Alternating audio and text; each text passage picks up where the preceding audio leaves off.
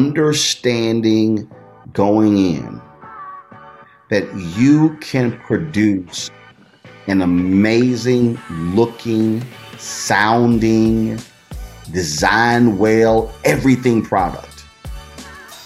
But it means nothing if you cannot be able to attract the dollars. If you believe we can change the narrative, if you believe we can change our communities, if you believe we can change the outcomes, then we can change the world. I'm Rob Richardson. Welcome to Disruption Now. Welcome to Disruption Now. I'm your host and moderator, Rob Richardson. With me, excited to have my man, Roland Martin, from Roland Martin Unfiltered. He's interviewed presidents. He's now got the only daily digital show that features all things Black, from sports to politics. I have the pleasure and honor of being on a regular contributor on the show. Roland, how you doing, brother? Man, all good, all good. Yeah, man. Hey, so I love everything about Roland. He only made one mistake in life. You know, he went Alpha Phi Alpha, but I'm still love him. Oh, now, you know there ain't no mistakes. You know you belong to a little youth group. You know that. We still love you, though. You know that. You know without Alpha, y'all just tap aside. Y'all need Alpha. Come on now. No, so man, look, you've been in the game for a long time, and I know you have a lot of wisdom to depart. Being in this game, being in media, having a lot of success. I'm sure having your challenges along the way. If you could take me back, I just get right into it. Take me back to when you first started. If you can talk to the young Roland Martin who just crossed Alpha Phi Alpha, just went through Burning Sands, and maybe a few years after, and you're on your way to start your career. What advice would you give to your younger self, and what advice would you ignore? Well, I am a little bit different because for me in media, we go back before college. Oh, okay. So, tell me more. Yeah. So, and I know this may sound strange, but the advice that I would give, there is no additional advice I would give because I did exactly what I was supposed to. So I went to a communications high school. Okay. So Jack Yates High School, Magnet School of Communications. So I literally decided to do what I am doing when I was 14 years old. Wow. And it's a full scale program, television, radio, newspaper. We had all of that. And when I walked onto that campus, I said, I will be the best student that has ever come through this school of communications. Now, I didn't say I'm going to be the best while I'm here. I didn't say I'm going to be the best up until this point. I said I'm going to be the best that has ever walked through this school, meaning for the future as well. Right. You said that at 14? At 14. Wow. Okay. So what that meant that I had to put myself in a state of mind where I'm going to do all that was required for greatness. That means I'm going to put the work in to learn the craft, the skill set, how to do it fast, how to do it efficiently, to be repetitive, to learn all aspects. So I chose television. We had to essentially choose a discipline, a major. So there were some students who chose radio, others who chose newspaper, others who chose television.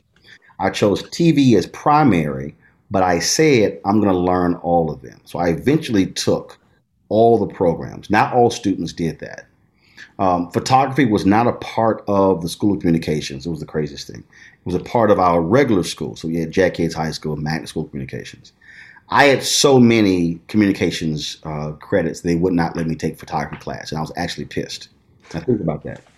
I was angry that I was not able to take a photography class because for me, that was a piece of the arsenal I did not have. Right. When I went to college, you had to own your own camera. Well, I couldn't afford my own still camera. So I never took photography when I was in college. And I said, the moment I graduate, when I have enough money, I'm buying my own camera.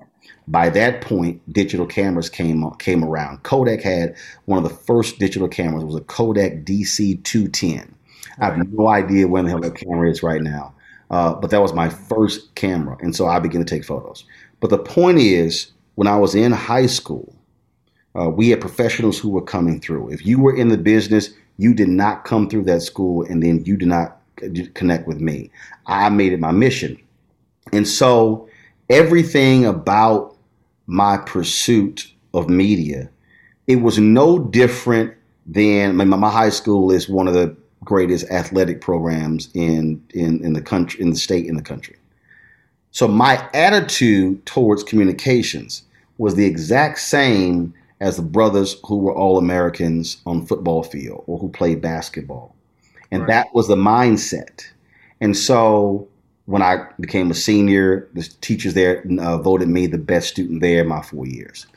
I was the equivalent of, if you had 4 and 5 star athletes in coming out of school, I was essentially that in communications. When I go to Texas A&M, same thing. I didn't work for the school newspaper. I purposely chose not to work for the school publications because I felt they weren't real. I actually worked at the local newspaper.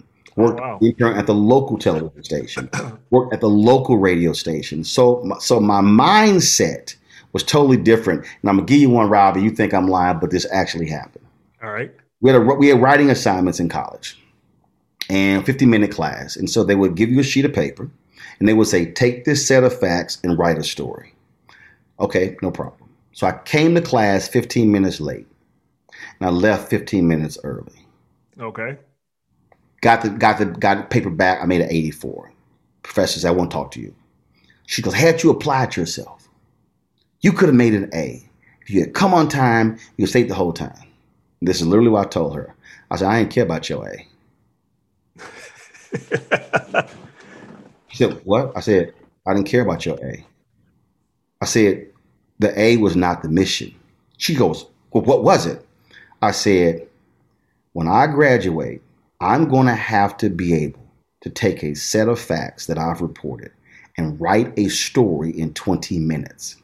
If I do not know how under pressure to write a story in 20 minutes, then I'm not going to be able to do it when I'm actually getting paid for it, which means I'm not going to be able to have a job. So here's what you're going to do. You're going to tell me how I made an 84, how I didn't make a 90 or a 95. And then the next assignment we have, I'm going to walk in here 15 minutes late. I'm going to leave 15 minutes early, but I'm going to know what's required to at least make a 90. See, that's a good one. Dude, so she was hot. She was ticked with me. And we clashed constantly because I had other professors who pulled me aside who said, Roland, you're not like them. Right. You're different. I'm going to teach you differently. So the advice I would say to a younger Roland is to go harder than you do.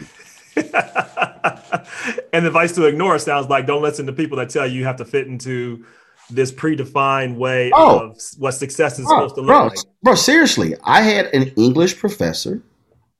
It was a Tuesday, Thursday class that was an hour and 15 minutes. It was like 8 to 9:15. Had test. He says, I need to talk to you. I said, okay, fine. He goes to this whole deal. You know, you come to my class late. You do this. You make this on the paper. I said, man, look, I don't give a shit about your class. I'm seeing a pattern. You've been a disruptor early on. I said, I don't give a damn about your class. I said, I don't give a shit about an A, a B, or a C. I said, let me explain something to you. You want me to read 100 pages of your assignment that actually has no value for me right now. I said, I'm here to get a sheet of paper. I said, a sheet of paper. No one is going to ask me about my grades. No one's going to ask me about my transcript. It's a sheet of paper. This is a conduit to a job. That's even more true now. It's not even a conduit anymore to a job. It used to be. And I think college is good for some, particular what college you go to for networking and some other things, but you have to learn how to learn. Yeah, there's value. Let me be real clear. this is not for every discipline. Yeah. I am in a skill set business. And so I told him, I said, dude, I'm working for the local newspaper. And if I got a choice between investing 4, 5, 6 hours in my craft of media versus reading your 100 pages, I will never read your 100 pages. I said, so here's the deal. I need you to understand me. I am not wasting my time doing your assignments. Right. I'm going to walk out of your class with a D because the time I am going to spend killing myself to make an A or a B, I can apply it to the field I'm trying to go into because I want to make an A there. Right. I said, so I said, it's 24 hours. Dude, when I say my man was hot, I said, it don't matter. So he didn't, because I had job offers when I was in college. So what he didn't understand was that I was already fully aware of what my field required. And so high school was my undergraduate. Right. College was actually my graduate school. So I walked onto the campus of Texas A&M way ahead of seniors. I was sitting in classes killing seniors in journalism. And so I, in essence, constructed a curriculum and a learning model that was for me for what I'm eventually doing. So that's why in the first year and a half in the business, I got promoted 3 times. That's how I went from a neighbor's reporter to volunteering to work on with Super Tuesday coverage in 1992 to being asked to be a part of our team that covered the Republican National Convention. There were people who had worked at the paper for a decade who had never gotten the opportunity to be a part of the team that covered a national political convention. Bruh, I was on it in 7 months. I'm going to come back to a little bit of your journey in a minute, but I want to get a sense of what you feel about this current media environment right now in terms of it's a lot different from when you started then, right? What's your perspective on the current environment and how you have to adapt to this environment? So I saw the day then. So you saw this trend coming of digital content? I saw today, then. Okay. Coach told me in high school, pick one discipline. I said, nope, I'm learning them all. I went to college, rolling. Focus on newspaper. Nope. Focus on television. Nope. Focus on radio. Nope. I'm doing all of them. When I got into newspaper, it was the first, you're talking about 1992. I was already there when it comes to computers. I remember covering Hurricane Andrew, and I said, yo, I need the laptop. Folks like, man, because what they would do, they would phone in stories. I'm like, no, not going to happen. And when I got to the Fort Worth Star-Telegram, same thing. We covered the Branch Davidian when it burned down. I was a part of the team that did that. And they had these things that were called, Trash 80. The Radio Shack, I think, was a TR-80. And basically it was the, first version of a laptop. Essentially, right. It was a computer that had a 3-line LED screen. It wasn't even a full line. It was like right. The character. And so I remember I had to write the story. I said, I don't know. See, I'm not quite that seasoned, but I'm old enough. Bro, this is how bad it is. Send your stories. That's when you had to unscrew the phone. Oh wow! Connect the alligator clips to the wires in the phone to transmit your story to the newspaper. Yeah, I don't even know it. Yeah, I don't know what you mean. So, now mind you, this is me. This is me at the computer. I don't know what this is. I'm sorry. I don't. Y'all. Do y'all know what's happening in the world? Now, to understand, Rob, when I see it, when I was in college, we used to have all these trade publications in our journalism library. These were the magazine editor and publisher, broadcast, electronic media, but also we had the publications that publishers and general managers read. Dude, right. They just sat there. I read them. So I was sitting here reading about retransmission, SynFin, all these different things. And people are like, man, dude, what you doing? I said, you cannot be in the business and not be a student of your business. Yeah. I mean, what are you doing? Yeah. No, I mean, like the most important asset you have, and no matter what you do, is the ability to learn and keep learning. That's the piece. So what was happening, I said, no. I'm not about to learn one thing. I'm learning everything. I said, y'all, we're moving. I read a book on the Bingham family. They control the newspapers in Kentucky. They were the first newspaper to go digital. Dude, I'm reading about that. So when I get to the Fort Worth Star-Telegram in 1993, they launched this thing called StarText. Yeah. The newsroom was like, man, I don't know what the hell. That I was like, what y'all doing? So I was like, tell me about this here. How y'all doing this here? Bruh, there were 14 floppy disks that you had to load into your computer to load the software. So I'm talking to them. So how does this work? Tell me about it. The rest of the whole newsroom, like, I don't know what the hell they're doing. Bruh, I'm down there talking to them. Right. I'm sitting here talking. And so I'm sitting here paying attention. And I'm sitting there going, y'all, this thing about to change. Newsprint prices skyrocketed. News hold decreases.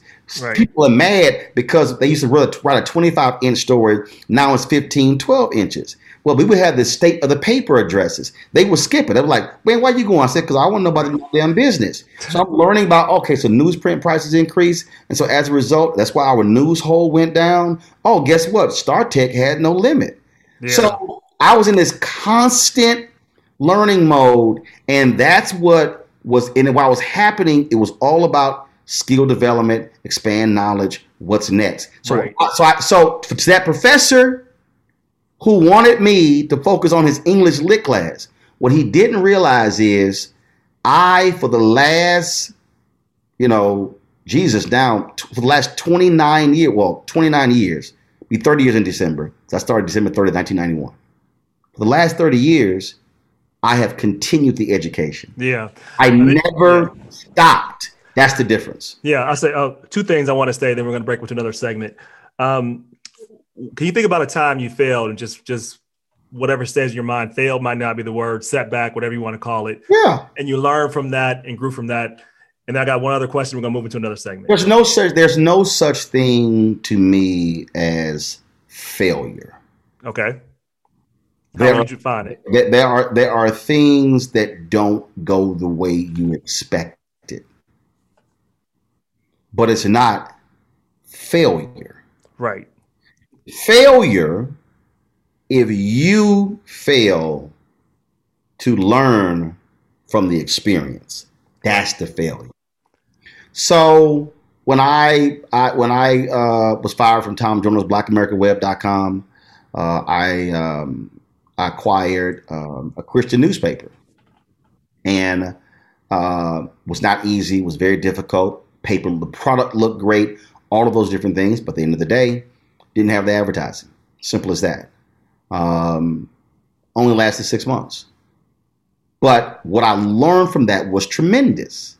So that's sort of how I look at it. I don't. What was the greatest learning lesson from that applies now, you think, from that experience? It was understanding going in that you can produce an amazing looking, sounding, design well, everything product.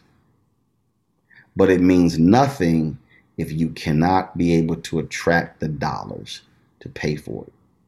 That's why there are a lot of people, Rob, I'm a content creator. Right. Okay, looks great, sounds great. Who's going to watch it and who's going to pay for it? See, so a lot of people put, all these folks, oh man, and the DSLR camera, oh my goodness, the Canon C300, man, it's awesome. Yeah, but the body of the Canon C300 is $9,000. You add the lenses to it, bruh, it's gonna cost you essentially $20,000 for that package. I'm watching it right here. Yeah, I mean, so if I can't pay for that. Oh, it looks great. Yeah. I feel good. It looks great. And my peers in the business say, man, it looks fantastic. But who's paying for it? Now, we've been able to build my show where I bought 3 C300s. But when I started, I had 3 Canon XA25s. And then I bought 3 Canon 4K cameras the following year when we had the additional resources to give us that flexibility, and then went to the C300s. So now I've got 9 cameras, which I can now deploy. I got more than that because I got the robotic cameras. But the point is, you're in this constant state of learning. And what you do is you tell yourself, I can't afford the C300s today, but we can make this look quality, look good, be able to have it paid for. And then when I begin to build the revenue, I now can go to the next level, which means that, and this is the key phrase here, this is the hardest, and anybody who's watching and listening, this is going to totally freak them out. You have to learn how to be content while being ambitious. Content while being ambitious. Explain that. Content while still having vision. Content means that if I never ever was able to increase my revenue to afford the 4K cameras, I was content with having the XA25s. I wasn't sitting here going, man, if I could just get that, if I had that. No. Right. Good. So when we started my show, we couldn't afford a set. We bought glass tabletop and swivel chairs. That's all we can afford. I did not allow what I could not afford get in the way of producing a great show. So then when I was able in January of 2020 to afford to be able to buy an actual set, I still was like, damn, man, we got the set, but man, the lights, I had to wait. Right. Then I had the money to upgrade the lighting package. I was content with what I had. I was thankful for what I had. I maximized what I had, but I still was ambitious and had vision. But if I never, ever was able to go from here to here, I was still happy here because I was still producing high quality here. Right. That's the whole point. Being happy, I guess, not letting it drive you crazy or being stressed about it, but also it sounds like not being satisfied with where you're at either, but not letting it bother you that you're not where you want to be at this moment. Like a car. Dude, I'm not a car person. I'm not. I'm not either. I don't give a damn about a car. But the only car that I have desire, that I crave, is a Dodge Viper. Black on black. Okay. That's it. Yeah, that makes sense. Here's the deal. The folks at the UAW, Brother General Holyfield, God rest his soul, he knew how I felt about it. He invited me to the UAW plant where they make those. Yeah. When he died, the sister took his place, said, Roland, the invitation is still open. And here's the deal, man. Could I have bought the Dodge Viper by now? Yes. Probably going to cost me about $100,000, $120,000. I'm only going to buy that car when I have cleared more than $1 million for 3 consecutive years. There you go. So I'm not. So somebody, you gonna know when I make it because you're gonna see because it's gonna be a serious car because I'm not gonna spend. So the Lincoln Navigator I paid for it in cash, bought it brand new off the lot, 2008. I've had it for 13 years, brother. It runs just fine. And again, I'm cool with it. I ain't got no problem. I ain't tripping. Somebody keyed the left side. I was pissed, but I'm not about to sit here and get a whole new car.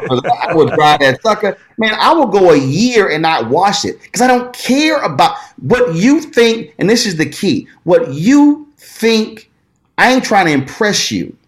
It serves my needs. So, but the point is, I know how to live within my means and be happy. I'm not sitting here, man, if I had this, had that. But Rob, if you invited me, if you had a 20,000 square foot house and a private jet, I would say, Rob, way to go. And if you said, Roland, come with me, fly with me on my private jet, I was like, cool, bro. if we flew somewhere on your private jet and I had to fly back, coach. I like you speaking this to the universe. Let's make this happen. Go ahead. I had to fly back, coach. I'm good.